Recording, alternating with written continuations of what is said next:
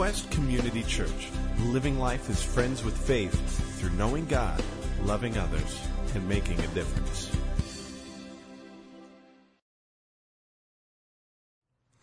Morning. Sweat dropped from his forehead as he endured the stifling summer heat. The attic was dark, dusty, and a bit scary. Still, it was a place of refuge, the only place the 13-year-old boy could get away from them. Below him, he could still hear the voices of his tormentors. They purposely spoke loud enough for him to hear. They would recount stories of his failures and weaknesses, and then they would burst into laughter about how he had lost it. Sometimes the stories were so funny that the wives would join in the amusement. It was their sport to get him to lose control, to flip out, as they called it. Their message propelled this searing arrow into the center of his soul, convincing him that he was most assuredly a bad person, deeply flawed, that there was something wrong with him at his very core. Why else would his own family devastate and scorch his tender heart? His many flaws were put on full display. He never wanted to leave that attic. He never wanted to interact with them again. Surely he could not be so foolish to do so. There would be no apology. There would be no acknowledgement of the wrong committed. There would be no thought of the damage done to him. The best scenario was that they would end the attack and move on. The likely scenario was that the attack would continue. How could my own brothers do that to me, he wondered. Why don't the wives stop the onslaught? These people don't care about me. Nobody cares about me. I'm on my own. I can and must make it alone. The message they passed to him seemed authoritative and final. He was defective and unlovable. He left behind the hopeful part of him in the attic that day. He left behind the boy who believed in himself, the one who viewed him as good. He left behind hope. It seemed as if life would never get better. Maybe if he jumped high enough in life, he could get them to accept him. Maybe he could even accept himself. At the Quest Transformation Service in May, I shared some of my personal experiences with what the Holy Spirit has been doing in my life and some of the deep healing and freedom that God has brought recently. And this morning I'm excited to share some of that experience with you. As a matter of fact, the speaker in the first service, I so identified with his story. I laughed, I wept, and then I realized it was me and it was my story. So here we go. I'm going to give you that story. Hopefully you'll be as enthralled as I was. Quest recently concluded a series in the Holy Spirit called Follow the Goose. And for those that missed that series, in his book titled The Wild Goose Chase, Christian author Mark Batterson notes that Celtic Christians referred to the Holy Spirit as the wild goose. A wild goose can't be tracked or tamed. There's an element of danger and an air of unpredictability with such a wild animal.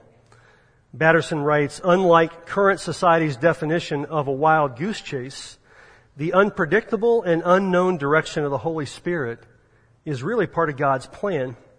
If you chase the wild goose, God will take you places you could have never imagined by paths you never knew existed. And that is what's been happening to me.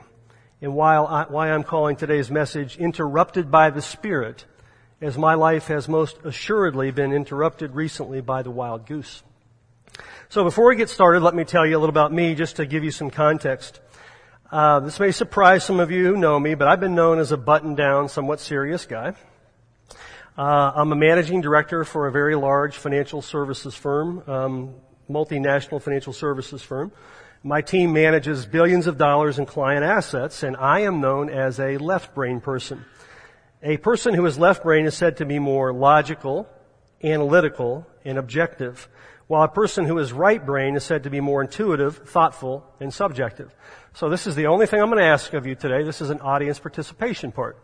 I'm going to find out how many left brains and how many right brains we have sitting here. So a left brain person is more logical, analytical, and objective, while a person who is right brain is said to be more intuitive, thoughtful, and subjective. So how many left brainers do we have? Logical, analytical, and objective. Okay.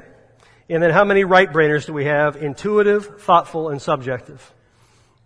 Amazing. Just about half and half. So I give you that perspective because some may find it surprising that a left brainer like me has been able to experience this wild goose in an intimate, personal way that has transformed him. In my notes, I have the word experience bold in italic because experience is what's happened. I have experienced God in a way that has changed my life. And I would invite you to experience God in a way that will encourage you and change your life. Regardless of the type of person we are, we all have questions about God. Does God still speak to people today? And if so, how does He do it? Does God still heal?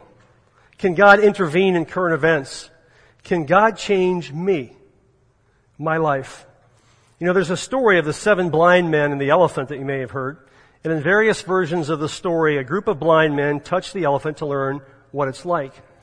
Each one feels a different part, but only one part of the elephant, like the foot or the tusk. And then they get together to compare notes. Each is adamant that based on their experience, they know what the elephant's like. But predictably, as each shares, they are in complete disagreement in describing the elephant. This story illustrates that while one's subjective experience is true, it may not be the whole picture. You know, I think that our relationship with God, and most assuredly the Holy Spirit, is like that. So let me ask you a personal question. How do you view God? Perhaps you're here today and you're pondering if God's real at all. Is God something man made up to alleviate fears and to feel better about His existence? If God is real, does He care? And by the way, is He paying attention? You know, perhaps you think God's real, but you're unconvinced that He is relevant to your life. I recently had the opportunity to have a conversation with Tim Keller, who's a Christian leader and author and pastor. And he said that he believes that this generation needs to know that God is emotionally and culturally relevant before they're even going to bother to explore if God is who Christians believe Him to be. So is He relevant? Is He relevant in my life emotionally? Is He relevant in this culture? My story is one of a man finding God to be very real and very emotionally relevant. I've had to overcome some serious barriers in learning to be in relationship with God. My parents were divorced when I was 7, and I grew up in what would be described as a painfully dysfunctional family. You know, it's been said that we view God through the lens of our father. My father was distant, he was unfaithful, he was uncaring, he was absent, and not much of my life after age 7 or before. We view the Holy Spirit, it's been said, through the lens of our mother. My mother was judgmental, arbitrary, not nurturing, and would only connect with me if I performed. Tough lenses to see God, a lot to overcome to try to be in relationship with Him. But you know, God has broken through that in a number of ways. I'm going to tell you just a few stories about that, about how this left-brain person began to interact with something he couldn't see, God's Spirit. One of my first memories is I was a young Christian and I was still trying to come to terms with the fact that God could love me. You see, He didn't obviously pay attention or know everything about me, because if He'd known what I was and what I'd done, He most assuredly wouldn't love me, I thought, regardless of what people had told me. And so I was at a stoplight in Dayton, Ohio. I was living there, and I was on my way to a business appointment and had my tie on. And I think I was styling. I was ready to rock and roll. And a car pulls up next to me at the stoplight. And in the passenger seat is this mother holding this baby. Now, let me just say to the youngsters, I just dated myself as to how ancient I really am, because it really was legal to do such things at one time. Today, that child must be in a restraint seat, but it wasn't always the case. And this mother is holding this baby, and you could just see the love, the baby just cooing and loving mom and laughing with her, and the look of love that radiated from her to that child. And in that moment, at that stoplight, God's Holy Spirit began to speak to me, and I began to cry as He said, Phil, at the moment of your worst sin, your worst thought, the worst thing you've ever done or ever will do, I love you more than that. You know, I had heard those words before, but in that moment, God's Holy Spirit seared that into my heart, and I knew that that was true. That at my worst moment, God loved me more than that. In 1993, I was clinically depressed. Some of you have heard this story, and if you've ever been clinically depressed, you know that it's difficult to connect with people or with God emotionally. Sometimes it's like a fog, and I was in such a place. I was in a place where my counselor was worried about me, And it was one Sunday during that period I was in church and we were worshiping God, and for whatever reason, God was able to break through the fog of depression that day, and I was connecting with God. And during worship, God said to me, "Phil, I am going to make you a healer of men." And I kind of laughed and said, "Well, that's interesting, God. I'm going to kill myself, so good luck with that." So the worship team finished playing as they did here today, and people were taking their seats, and one of the worship leaders was a friend and somebody I trusted spiritually, and I feel this tap on my shoulder, and I turned around, and my friend Mark says, "Phil, God wants me to tell you something. He spoke to me during worship. I'm not sure this has any relevance in your life, but he wanted me to tell you this, and he wanted me to tell you this right now. He's going to make you a healer of men." I thought, wow, that's pretty impressive. You know, those of you that know me know that I've been honored to walk with men in my life and be a part of the healing that God brings to them. And that's something that's come true. One other memory was more recent, where 4 years ago I was in a church service at a vineyard church in Cincinnati, and I was there with a good friend of mine who was a vineyard pastor in another city, and he had one of the young men on his staff there with him. And so we're standing there, and this young man knows who I am but doesn't know me from Adam or anything about me. And he's standing beside me at worship, and he leans to me. He says, "Phil, I believe that God wants to heal your shoulder." Not that he had any clue that I had any shoulder problems. And so I looked at him and I said, okay, he wanted to pray. So he started to pray for my right shoulder. I said, "No, it's this one. It's my left shoulder." And so just very simply, he puts his hand on my shoulder and asks God to heal it. And that was it. And we went back to worship, and during the service, my shoulder was hot. It wasn't warm, it was hot. And after the service, as we were leaving the service to get something to eat, Wade, this young man, says, "So Phil, how's your shoulder?" I go, "It's hot." And when I went to bed that night, it was hot. And when I woke up the next morning, I had no pain, full range of mobility. And that was 4 years ago. From that day to this day, I will tell you, for whatever reason, God chose to heal my shoulder. And I find it difficult for this left-brain person to dismiss those events as coincidence. You see, I have experienced that God is, that God's real, and that He does, can, will, wants to intervene in our lives. So for those of you that want to know that God is emotionally relevant, the part of the experience I focus on today is the amazing emotional healing that God's brought me, not only over the years, but in the last few months. In case you haven't put it together, I was the 13-year-old boy in the attic. I'm the man who grew up believing that he was deeply flawed and unlovable. I'm the man who, for much of my career, can say that my professional success is traced to the fact that I wanted to prove to the world that they were wrong about me, that I had what it takes, that they were wrong. I wore a mask to hide my insecurity and my sin, and I was convinced that if I let you know who I really am, you would reject me. And so I pushed people away, and so I pushed God away, and I hid in a false place of protection. William Paul Young, the author of the best-selling book, The Shack, described me well with this quote: "Why do we keep our secrets? Mostly because we're terrified of losing control, of losing the little bits and scraps of acceptance and approval that we've managed to scrape together through production and performance. The irony is that relationships will bring us healing, but we often don't trust them. When someone comes into our lives and they offer genuine love, acceptance, forgiveness, and grace, the very things that would heal our heart, we don't believe them because they don't know the secrets. You don't know who I really am." Young continues, "So what do? We find a way to survive. We look for ways to kill the pain while maintaining the facade. We beg God in secret to heal us while we stay moving targets, active in ministry and service. If exhaustion and praise of performance don't kill the pain, we find other things that will. Prescription drugs, alcohol, pornography, affairs, etc. Shame becomes the prison we know. Authenticity is only a wish at best." And he writes this: "Many of us are hoping that if we can just perform perfectly for long enough, someday the facade will become a real human being." That was me. Others of us just give up, fading into the background noise of existence, locking away the inner world behind vaults unapproachable and hidden. Might that describe any of you?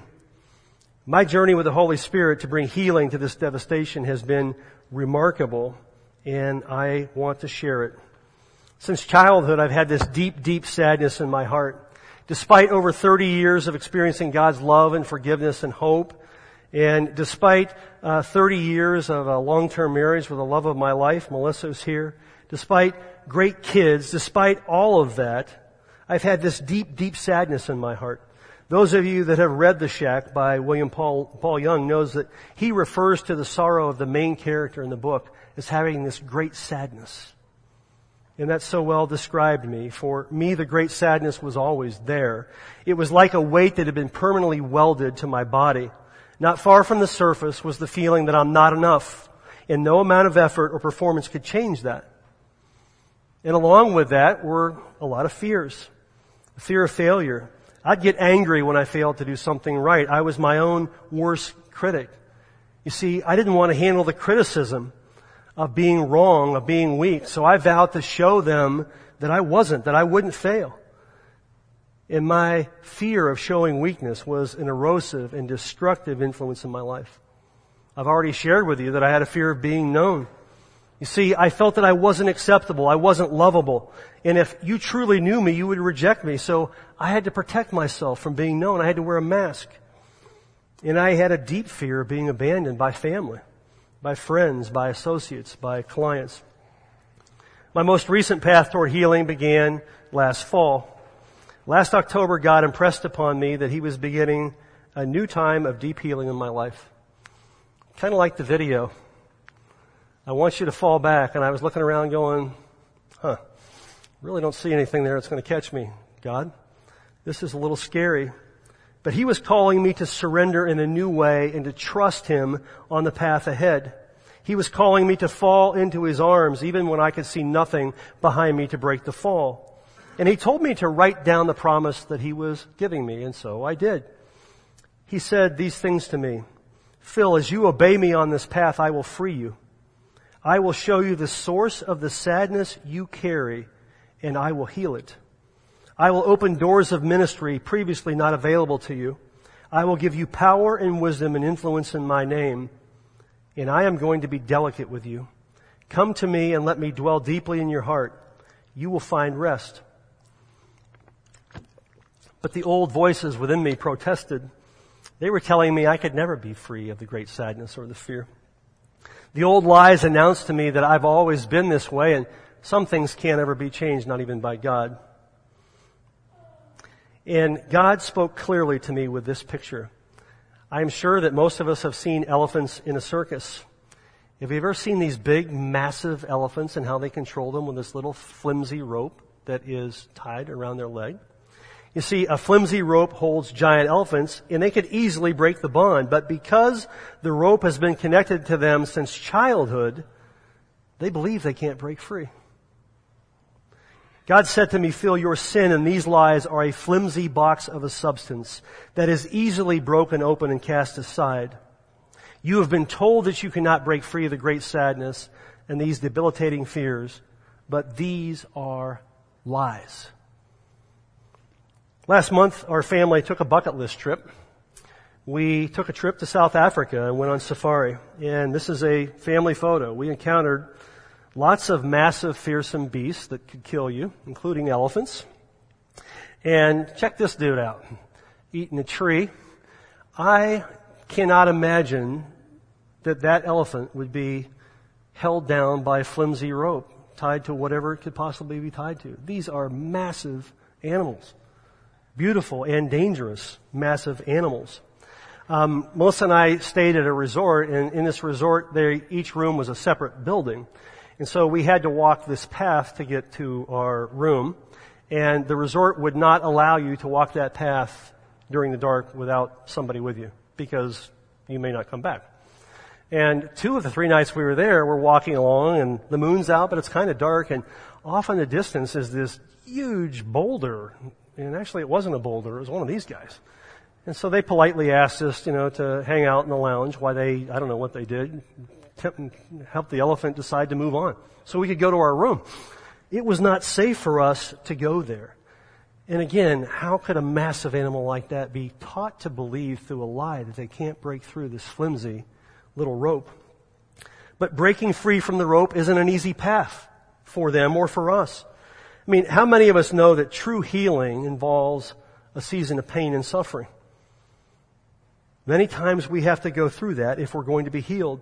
There's a reason that the path of freedom has been referred to by Robert Frost as the road not taken, and M. Scott Peck calls it the road less traveled. And so it was with me. Within a month of God's promise to me, our team at work unexpectedly lost a few clients. Now the good news is that that's a rare occasion. The bad news is that that very event immobilized me with fear. Old voices within me said, you see, you're a failure and you're a fraud. Those lies told me that these folks had obviously seen that I'm flawed, that I was lacking, that I didn't have what it takes. And what if other clients leave? What if they all leave? What if they all figure it out that I don't measure up? And I was numb. It was as if I was on the edge of a cliff and about to fall or jump. On the day of a very important client meeting, I woke up and I was quite literally immobilized by fear, as in I couldn't function. I had never experienced anything remotely close to that. That was brand new territory for me. Soon thereafter, I went back to see a trusted counselor to deal with this off-the-chart anxiety. And in addition to seeking counsel, I purposed that I was going to hear from God and devoted time to listening to God's voice. And as I began to dig in with what was going on with me under the surface, God gave me many promises that reminded me of His protection and His plan, including this one. What great words from Psalm 91. Because He loves me, says the Lord, I will rescue him. I will protect him, for he acknowledges my name. He will call on me, and I will answer him. I will be with him in trouble. I will deliver him and honor him. With long life I will satisfy him and show him my salvation. Regardless of the fear or the lie or the circumstance that you are facing today, that truth is for you, as it is for me. And still, having received that promise, everything within me wanted to walk away, as we saw in the video. Walk away. I can't go there, God. There's no way you can catch me here. Yet I decided that I was going to push forward. And in my journal, I wrote these words. I've decided to press into my pain and engage actively in redemptive suffering. I seek the freedom and abundance God has for me to walk in the true self He created me to be. It's time to reject the demands for safety and for escape that my false self brings. And I wrote, that decision has led to off-the-chart anxiety. My arms and legs are so numb they physically hurt. Anxiety is my constant companion. A dread has descended upon me. It was a dark place, but it was one where God kept speaking hope. A few days later, during my Bible study time, I read a simple verse, Mark 10:16, one sentence. And he took the children in his arms, placed his hands on them, and blessed them. The picture of God in flesh, Christ, taking children into his arms and blessing them. And as I pondered that and meditated on that scripture, God gave me a picture in my imagination, and this is what I wrote. I can feel the strength of Jesus as he holds me. I can sense his heart beating next to mine. I am safe in his arms. Jesus lifts my head and he looks me in my eyes. He does not speak, but his eyes tell me all I need to know. I am beloved. I have what it takes. Jesus is proud of me, perfectly pleased with who I am. I am good. I am loved. I am lovable. My fears and sadness and shame melt away. Imagine being held by the living God and to feel his love and his strength and his warmth and his heart beating next to yours. And I felt that as God was encouraging me that he was in this place. A few weeks later, we had a concert here that some of you attended with Jason Upton. Wonderful concert. And Jason Upton told a story about the scarecrow. And he says, the scarecrow makes us afraid. But a wise bird figures out that where there's a scarecrow, there's a garden. And he shared a song that had these lyrics: if I were a bird, if I were a foolish bird, I'd listen to my fear and fly away from here. But if I were a bird, if I were a wise bird, I'd listen to my heart and find the treasure waiting in the field. You see, God was inviting me to ignore the powerless lies of the scarecrow and to seek the treasure that He wanted me to receive. And then the breakthrough happened. A few weeks later, I had been traveling on business. I'm listening and connecting to God, determined to allow Him to do the healing that He wanted to. I'm on an airplane flying home from a business trip, all dressed up, decked out, tie on, and all that stuff. God tells me to take out my iPad and start taking some notes. And so I did. And He told me that I was receiving, and again I have that italic bold, I was receiving. It was happening now. Take down these notes. I was receiving healing deep in my being. He was inviting the adult Phil to reunite with that boy who had been left behind, the one in the attic. With tears dripping from my eyes in the exit row of a Southwest Airlines flight, I wrote the following: Philip, I choose to be one with you. Philip is that little boy I left behind. I choose to be one with the vulnerable Philip, the sensitive boy who feels deeply, the one who can laugh and cry. I was so ashamed of you. Your weakness and sensitivity made us very, very vulnerable. But they lied to me about you. You are the very best part of me. You reflect the very heart of God. In truth, you are my greatest strength. I'm sorry that I cut you off and left you behind. I welcome you now to take your rightful place in me. We are now free to take off the mask and be known. We are free to feel great joy and great sorrow. We are free to live as God created us to live. He is our strength and our shield. And the rope began to break. I welcome home the trusting, hopeful Philip, the one who believes in himself and others, the one who wants to be in relationship. Your trust in others felt like a death sentence, Philip. Time and time again, you trusted our heart was safe with them, only to have them ignore our needs or viciously turn on us. I'm sorry I left you locked in that room. I could not bear the pain of relationships anymore. I could no longer stand pleading for nurture that was rarely given. I couldn't bear the pain of more attacks. They taught me never to trust anyone. They taught me not to believe in you or me, but they lied to me. You are my best hope to live life as God intended. Together we can walk with confidence and hope. We can be thriving in relationship with God and others. And about the lies they told me about God, in their woundedness, they made us believe that God Himself was not trustworthy. That is a lie. God is forever faithful and always good. We can trust Him with our heart. Because He is faithfully with us and for us, we can take the risk of trusting others with our heart. It is true that fallen people will hurt and disappoint us, but God will always be for us. In relationships, we will find that for which we have longed. We will be fully known, and we will be loved for who we are. Oh, and one last point. I embrace the Philip that God created us to be. Philip, I am sorry I left you in that attic. The pain of that day was excruciating. We could not leave that place together and survive. You are the gateway to the life of fulfillment and joy that God intended. We are safe now. We can leave behind the anxiety and self-loathing. We can live in peace. We can be self-confident knowing that we have what it takes. We can have hope, Philip. Teach me again to laugh and to cry, to hope and to trust. I will never leave you again. I will protect and nurture you. That week I saw my counselor and was sharing some of the amazing stuff that God was doing.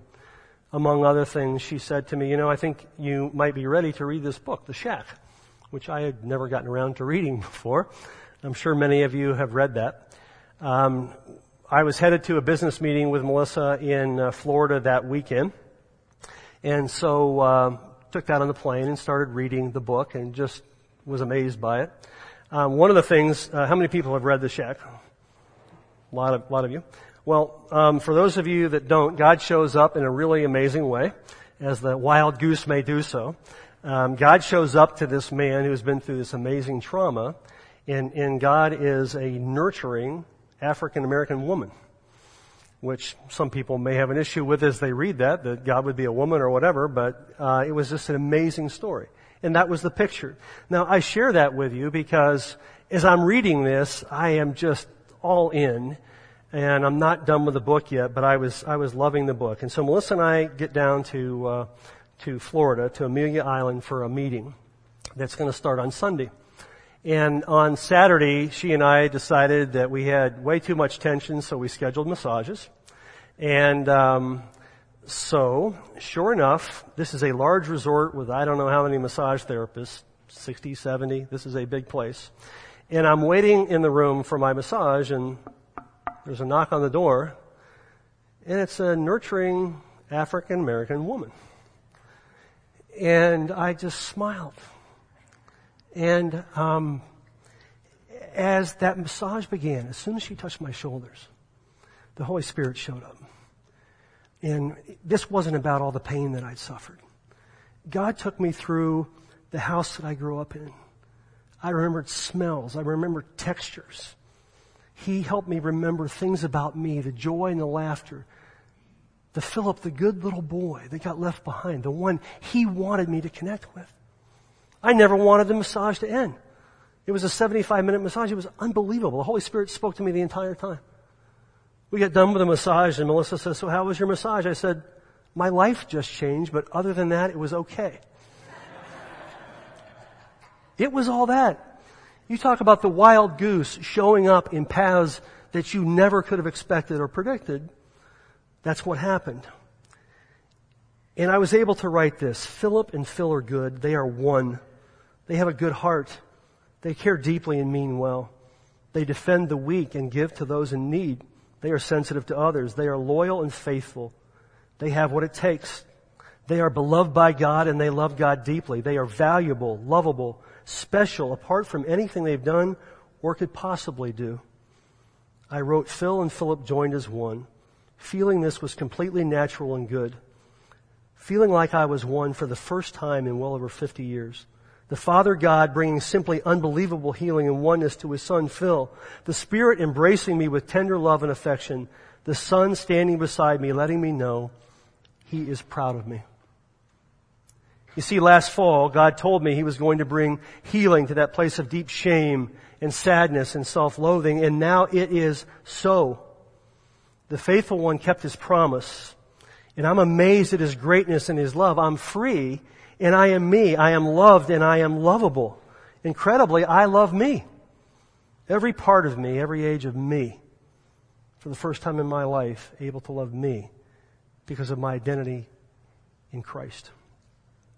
As I noted earlier, Tim Keller has observed that this current culture that we live in needs to know that God is culturally and emotionally relevant before they will engage Him.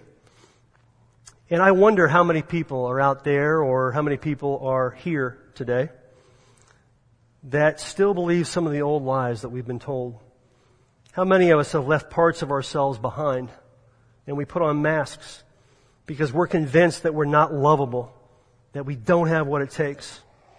And in the fear that that lie creates, we remain hidden. How many of us have quit on our dreams, or we quit on relationships with God and with people, when those relationships are the thing that can bring us love and acceptance and freedom and grace that'll set us free and heal our hearts?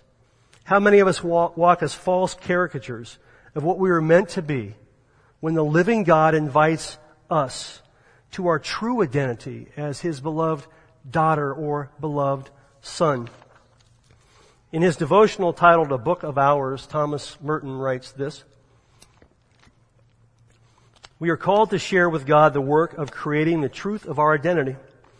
We can evade this responsibility by wearing masks. And this pleases us because it can appear at times to be a free and creative way of living. But in the long run, the cost and sorrow come very high. To work out our own identity in God is a labor that requires sacrifice and anguish, risk, and many tears.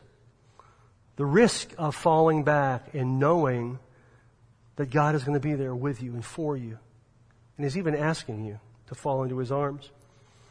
And what is the truth of our identity? Listen to the words of author Henry Nouwen, who wrote this amazing paragraph. When we have come to believe in the voices that call us worthless and unlovable, then success, popularity, and power are easily perceived as attractive solutions. The real trap, however, is self-rejection. Self-rejection is the greatest enemy of the spiritual life because it contradicts the sacred voice that calls us beloved. Being the beloved constitutes the core truth of our existence. It's not what my clients say about me, or what my firm says about me, or what my family says about me, or those old lies say about me. Being the beloved constitutes the core truth of my existence, in your existence, of who we are in Christ. You know, William Paul Young wrote The Shack. Why? Because the story represented his own life. It was his childhood innocence that had been murdered through sexual abuse as a child. And his adult trying to figure all that out and deal with it. The shack is a metaphor. It doesn't mention any of that. But that's really what it's about. As he was trying to figure out his woundedness, and he was trying to describe the miraculous way that God healed his deep brokenness. And he writes this, "It took me until I was 50 years old to finally know in the deepest places that Papa, God, was especially fond of me. That Father, Son, and Holy Spirit had never loved the facade, but dwelt in and loved the shack the entire time. It took 50 years to find that little child hidden in a closet deep in the basement recesses of a broken structure." And then he wrote this, "It is me that God loves. With all my losses and hiding and devastating choices. It is you that God loves. You and me, we are the one that Jesus, along with the Father and the Holy Spirit, left the 99 to go find. This love is relentless, and we are not powerful enough to change it." How much the loving God pursues us and loves us. It is you that God loves. Hear His voice. Beyond the lie, beyond the rope that's been tied to your leg. He's calling you to freedom. I want to call the worship team up as we move to close. And as they're doing that, I just want to share a few things with you. You know, through His Spirit and through His Scripture, God promised and delivered a miraculous season of healing in my life that is ongoing. It took me 57 years to reconnect with the boy in the attic. It took all those years to know that Phil and Philip are His beloved. And I believe that He wants you to experience that.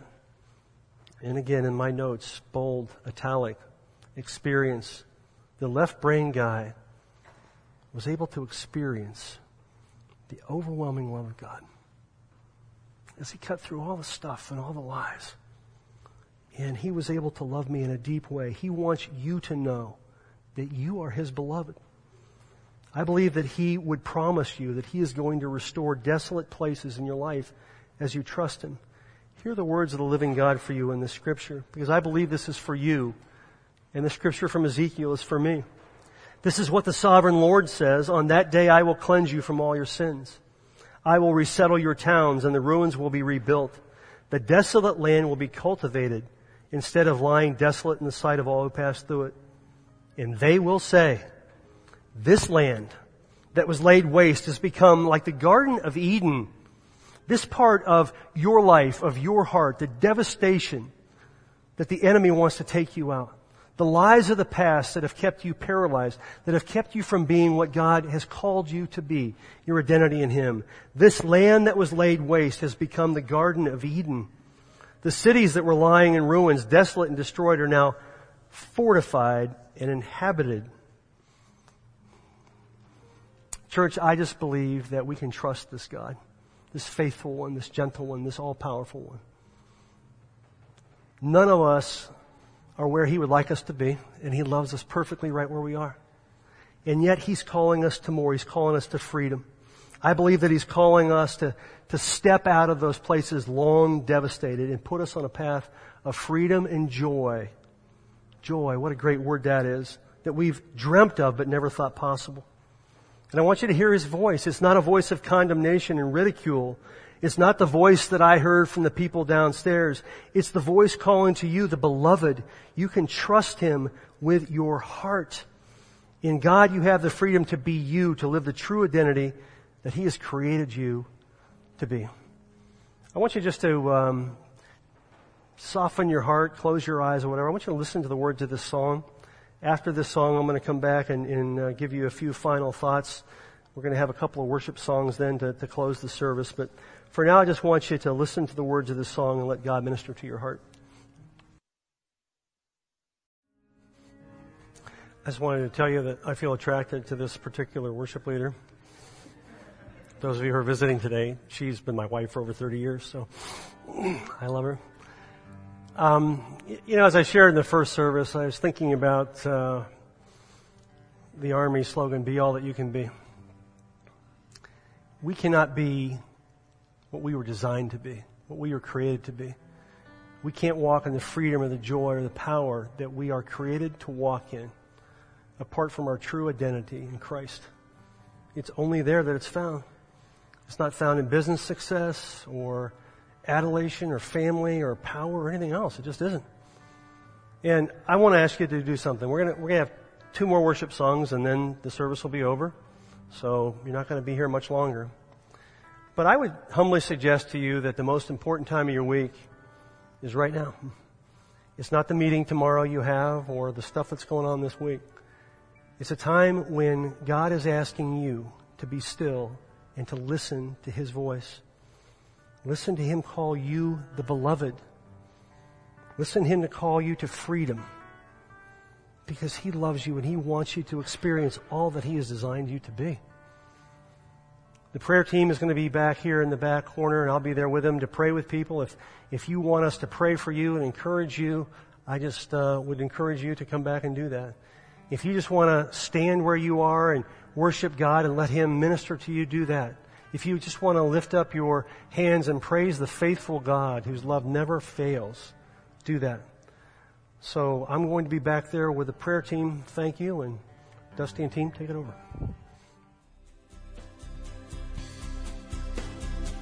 Thank you for listening. Join us at Quest as we walk with one another in friendship while discovering the reality and goodness of God together. For more information and service times, visit us online at gotoquest.org.